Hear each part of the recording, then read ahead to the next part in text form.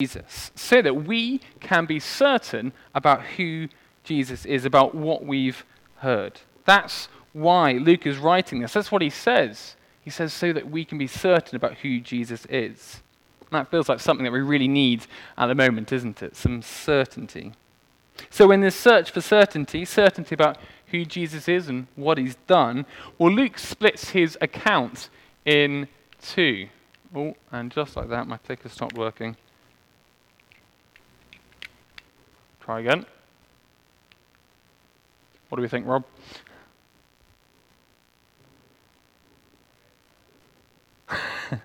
Might not be my clicker, it might be the computer. Oh, gone too far. All right, great. It's okay, thank goodness. Right, so yeah, Luke splits his gospel into two sections. Now the first section, this is where we see Jesus' identity worked out. Right from the beginning, it's answering that question of who Jesus is. So we've got the birth narrative. Back in chapter 1, Mary is called the child Jesus. Why? Because he's going to be the one who is that rescuing king, God's promised king. At the baptism in Luke chapter 3, we hear God speaking from heaven, saying, "You are my son whom I love. With you I am well pleased." And then throughout those early chapters, we get a series of miracles and teaching from Jesus, all pointing to who he was, the rescuing king, the Messiah. And all this comes to a head in Luke chapter 9. So do grab your Bibles. There should be one near you on your pew. And do please turn to Luke chapter 9. You want page 1039, 1039 for Luke chapter 9. And what we see in this chapter, well, this is a really important chapter because it all comes to a head here, where Luke ends his first section and ends it by making sure that there is absolutely no way that we can miss who Jesus is. Have a look at verse 20. We hear from Jesus' followers as they see who Jesus really is. Peter says he's the Messiah, God's promised rescuer. And then later in verse 35, we hear again from God speaking from heaven, "This is my son whom I have chosen, listen to him." Which means as we come to the end of this first section, well, Jesus' identity is crystal clear, isn't it? He's the Messiah. He's God's son, sent to be our rescuer. And we can be certain that he is our Messiah. But as Luke moves from this first section into the second, well, we're left with this question, the question of how. How will this Messiah rescue us? How will Jesus save us? Well, it's as we move from this first section that Jesus predicts what would go on to take place. Jesus tells his disciples of the cross that was to come. Have a look down at verse 21. Jesus says, "The Son of Man must suffer many things and be rejected by the elders, the chief priests, and the teachers of the law, and he must be killed, and on the third day be raised to life." Jesus here is predicting his death, explaining to his disciples that he would be rejected and killed, but would rise again. This then is how Jesus would fulfill his role as Messiah. This is how he saves. It's through the cross. And with that in mind, well, Luke then moves to his second section of this gospel, which is spent on the road to the cross. And we're going to have our reading now from Luke 9. Thanks, Sarah.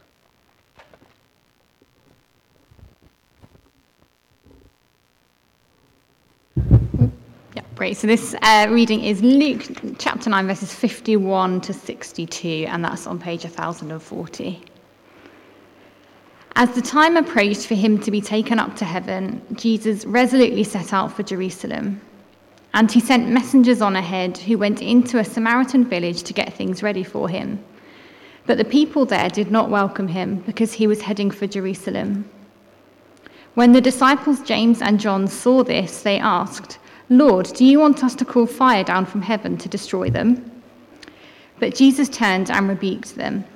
Then he and his disciples went to another village. As they were walking along the road, a man said to him, "I will follow you wherever you go." Jesus replied, "Foxes have dens and birds have nests, but the Son of Man has nowhere to lay his head." He said to another man, "Follow me." But he replied, "Lord, first let me go and bury my father." Jesus said to him, "Let the dead bury their own dead, but you go and proclaim the kingdom of God." Still another said, "I will follow you, Lord, but first let me go back and say goodbye to my family." Jesus replied, "No one who puts a hand to the plough and looks back is fit for service in the kingdom of God."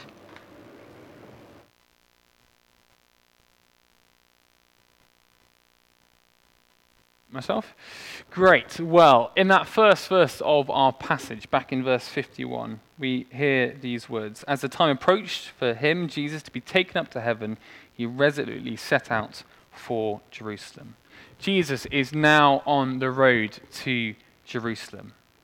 I think this is actually really appropriate for what we're looking at, that we are looking at this passage. And as we meet together this evening on the first Sunday of Lent, which is all about looking ahead to Good Friday, preparing our hearts to remember Jesus' death, well, that we're in sync with Jesus and his followers as they too begin to prepare for that Good Friday, for the cross, as they travel on the road to Jerusalem. And this is a big deal. After all his journeys, all his teaching, his miracles, Jesus is now setting off for Jerusalem. This is it. This is the road to the cross. And over the next 10 chapters, we see Jesus on this journey with reference after reference of Jesus heading to Jerusalem. And we might be thinking, well, we've got the geography of Jesus sorted. From heaven to earth, from when he's born and on earth to Jerusalem, and then from Jerusalem, well, then we would see the gospel spread. And we see that in Acts, don't we? In Luke part 2, the gospel spreading to the ends of the earth. That's the movement of Jesus' story. But actually, that's not quite what this passage says, is it? Have another look down at that verse. Yes, we are told that Jesus resolutely sets out for Jerusalem. That's where he's going, but that's not his final destination. No, we're told that the time was approaching for him to be taken up to heaven. Heaven, glory, to be with the Father. And that's where Luke's gospel will end in chapter 24. That's where we're headed over these next couple of months in our evening services. We're heading for heaven. And yes, we do end up in Jerusalem, but we'll see in the closing chapter of Luke's account that Jesus is taken up, that he ascends into glory, into heaven. That's where he is headed. Jesus' destination is glory with God. It's, if you like, that he's homeward bound. But what's the route there? Well, it's via Jerusalem. And we've already seen, haven't we, that Jerusalem isn't just a word, it isn't just a place. Rather, it's packed with everything that Jesus would undergo. The suffering, the rejection, the cross. For Jesus. Well, for Jesus, so the road to glory, well, it didn't have to go via Jerusalem. He could have been with his Father just like that. That's not why he came. Remember the first part of Luke that we got on the screen behind us? Jesus is the Messiah, the promised rescuer.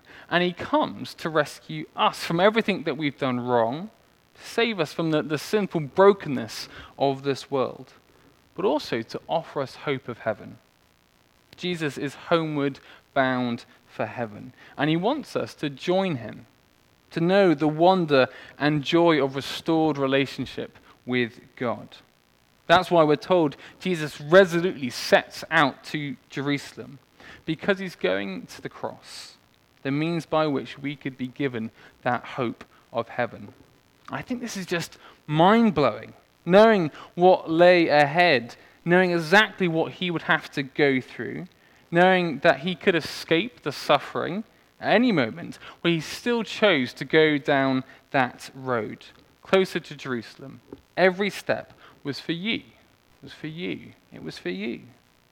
What a Messiah, what a Savior we have. I think what comes next is actually both, I guess, surprising, but also it perfectly captures everything we've just been thinking about. As he sets off for Jerusalem, Jesus sends messengers ahead of him to prepare the people in the towns and villages. Jesus is coming. But in verse 53, we hear of this Samaritan village. The people there hear that Jesus is on his way, but they're not interested. They don't welcome him. In fact, they reject him and send him on his way. The Son of God, miracle maker, promised Messiah, well, they tell him to jog on. The disciples are furious. They want to get all Old Testament on these Samaritans and call down fire from heaven to destroy this village. It's a strong reaction, isn't it? I don't know if James and John, the two disciples in question, were in the habit of calling down fireballs often, I don't know, but they seem pretty confident in themselves, don't they? They're looking to channel their inner Elijah and unleash divine retribution on this snub. But Jesus rebukes them. He tells them off. Why? Because they've completely missed it. Everything he's just explained to them, they've not understood. Jesus has just said, well, the Son of Man must suffer many things and be rejected. And just a moment later, as he set off for Jerusalem, this village rejects him, wants nothing to do with him. So this shouldn't have been a surprise. This wasn't the plan going wrong and the disciples having to step in to help pour Jesus out. No, this was the plan. Jesus came to be rejected, to be scorned and suffer. Some 750 years before Jesus was on the scene, the prophet Isaiah spoke of the coming Messiah. And he says this in Isaiah 53. He was despised and rejected by mankind, a man of suffering and familiar with pain. Not 5 minutes into the journey to Jerusalem, and Jesus is facing rejection. But it's exactly for those kinds of people that Jesus came. If we carry on reading in Isaiah, this is what we hear. Surely he took up our pain and bore our suffering, yet we considered him punished by God, stricken by him and afflicted. But he was pierced for our transgressions. He was crushed for our iniquities. The punishment that brought us peace was on him, and by his wounds we are healed. This is what the Messiah does. He doesn't come bringing the fire of condemnation. No, Jesus came to bear our suffering, our pain, to take our punishment, even of those who have rejected him, especially those who have rejected him. That's the love of the Messiah, a love for those who reject him, a love that goes as far as the cross.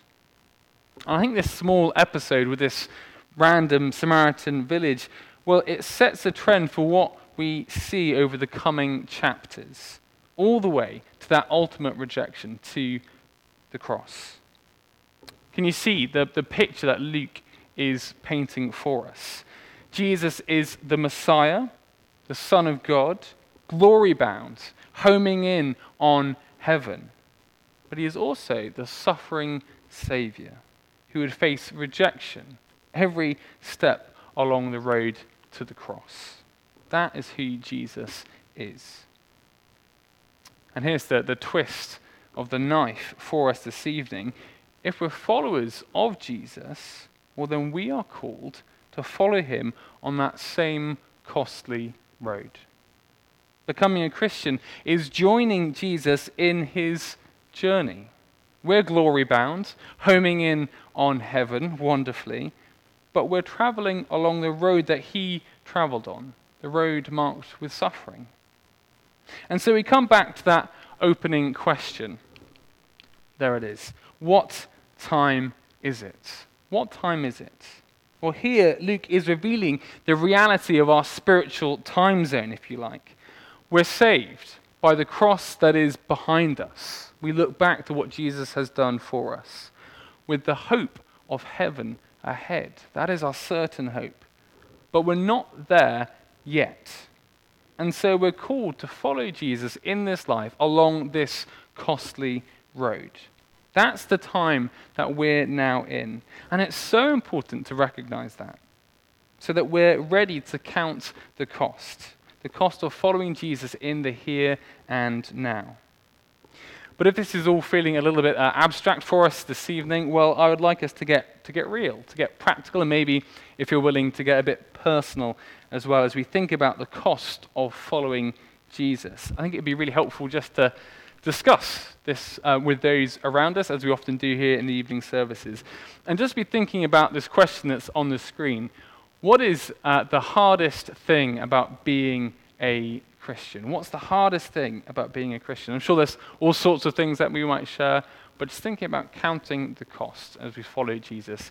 2s, 3s, 4s, with those sitting around us, let's discuss for a few minutes that question. If you're happy to share, what are some of the things that we find hardest about being a Christian? I won't go around with a microphone. I think we're a few enough a number just to shout it out. But yeah, what's the hardest thing, do we think? Where we tend to create friction with friends and family who Yeah. are non-Christians. Yeah, so friction with friends and family who aren't Christians. Yeah, I think that's definitely a big one, isn't it? And really, really feels quite costly. Yeah. Yeah. Any other groups, things that feel hard about being a Christian? Loving our neighbour as ourselves. Yeah, thank you, Terry. Yeah, that's costly, isn't it? To really love someone, whether that's sacrificial or just hard to do. Yeah, thank you, Terry. Anything else hard about being a Christian?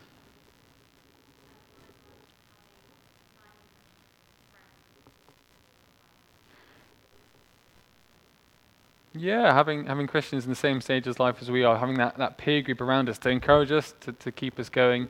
Absolutely, that can be really hard. Well, really helpful to hear these things. Thank you so much for sharing them together, because being a Christian is costly. We need to be real about that this evening. And that's what Luke, back in our passage, is so helpfully showing us. He shows us that journeying with Jesus will mean counting the cost. And Luke, well, he shows us not one, but 3 individuals who looked to be prime candidates for would-be followers of Jesus. But it turns out that for each of them, the cost would be too high. And from these brief encounters that we get in these verses, we see that particularly the areas of comfort and family are where we might find it hardest to follow Jesus, to bear the cost of journeying with him. So firstly, let's zoom in on comfort briefly together.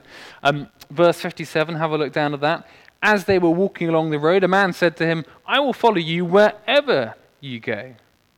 I think he promised too much too soon. He didn't really know what he was saying, what he was committing to. Perhaps this man had failed to recognize what time it was. Perhaps he had his eyes set on glory, the glory that was Jesus', and he was going to go with him for that. But he failed to recognize the road of suffering that lay before them.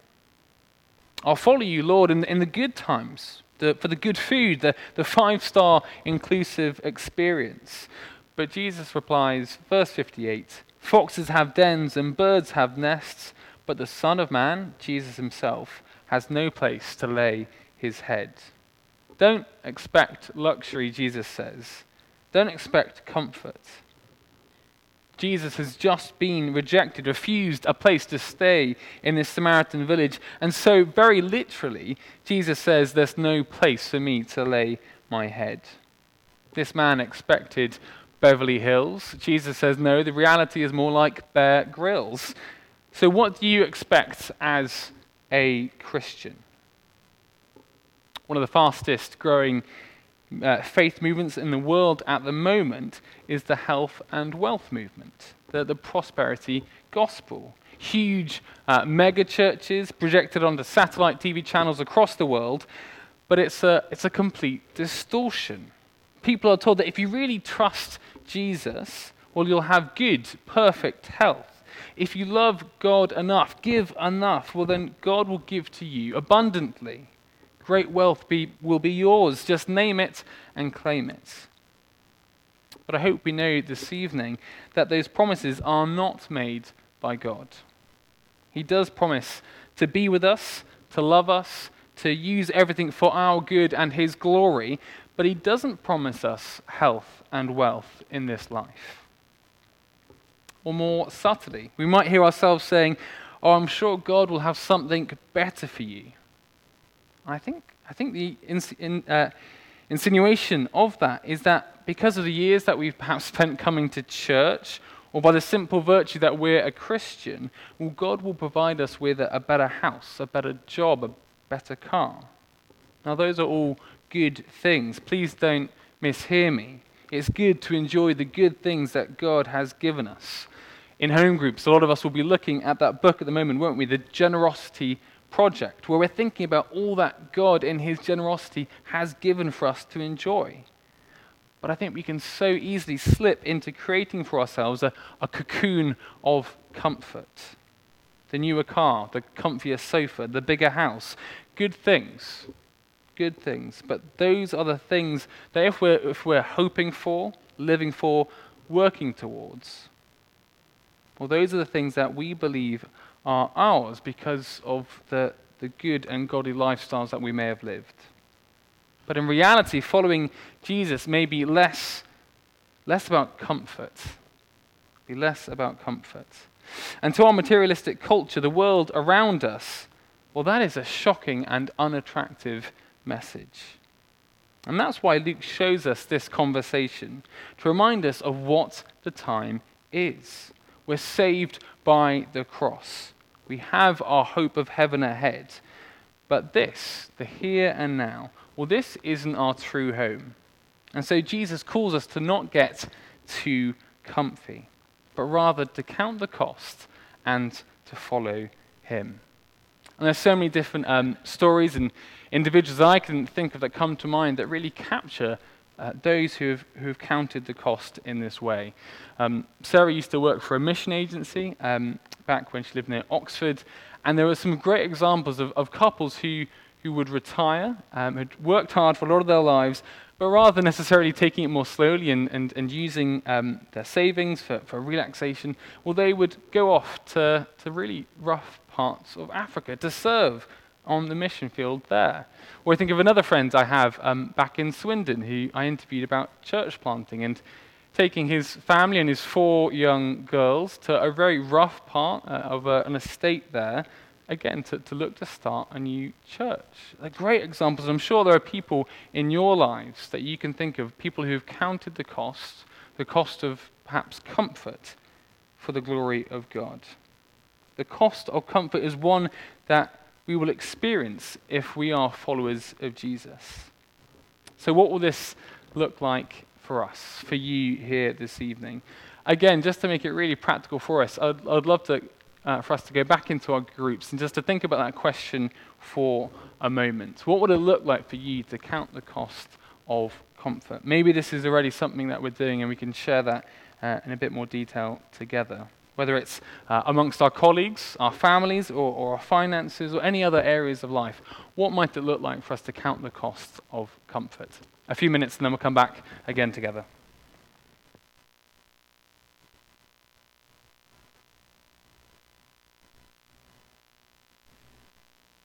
Short.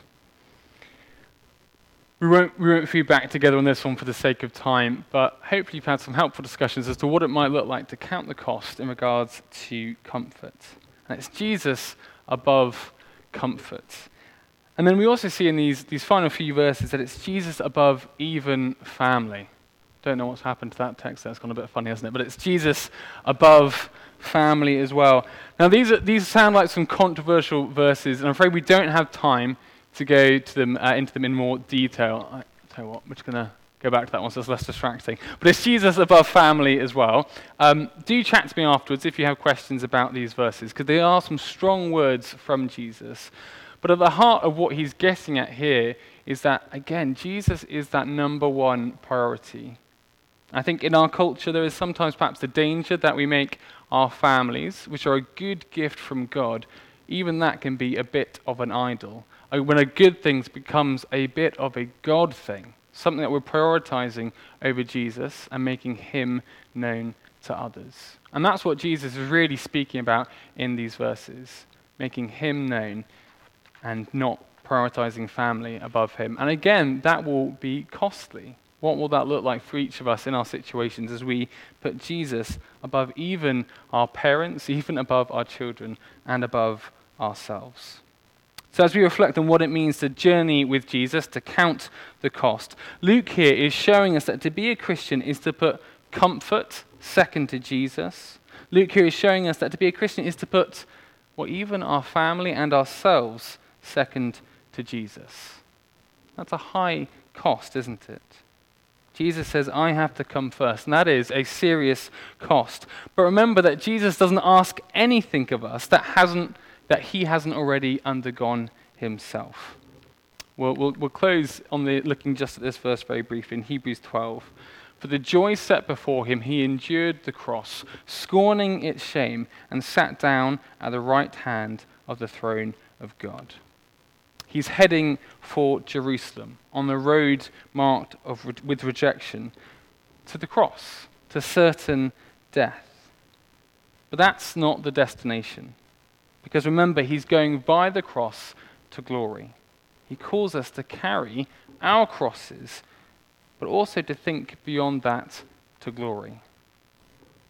We can remember, can't we, how Jesus left the comfort of his heavenly home to come and to be with us. There was no room in that inn. There was no home there. There was no welcome in this Samaritan village. There was no home there. No, he leaves his home so that we might one day have our heavenly homes with him. If you're worried about losing our comfort in this world, look ahead to the comforts that we'll have in that heavenly home. If you're worried about the clash that following Jesus might have on our friends and on our families, well, Jesus offers us a family here, the family of the church, and that will last into eternity. So again, what time is it? Well, with the cross behind us, our salvation, glory ahead, our resurrection, our heavenly homes, we can count the cost and follow in the footsteps of Jesus, our Saviour.